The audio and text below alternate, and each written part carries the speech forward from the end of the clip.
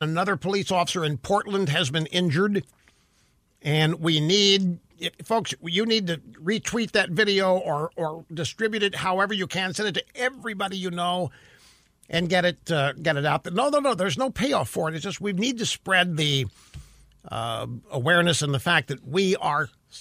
The whole point of this video was I could not believe, when 9/11 happened, the anniversary of 9/11 just about 3 weeks ago, it struck me.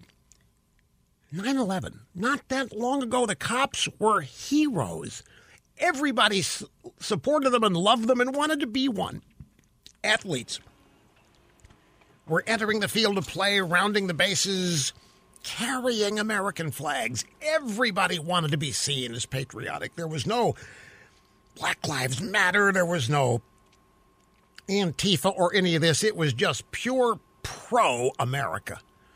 Everybody loved the flag. Everybody unified around the flag and the ideals that the flag represents not that long ago. And now look, the cops and first responders are hated. People surround their cars, in some cases an open fire from point-blank range, and then hope they die. Bystanders laugh about it.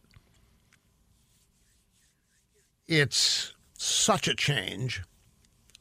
And now you've got the Democrat Party and the American left leading the effort to defund the police.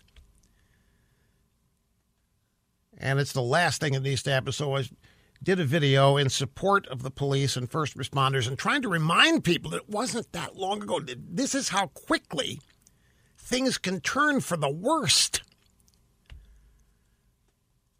in our country.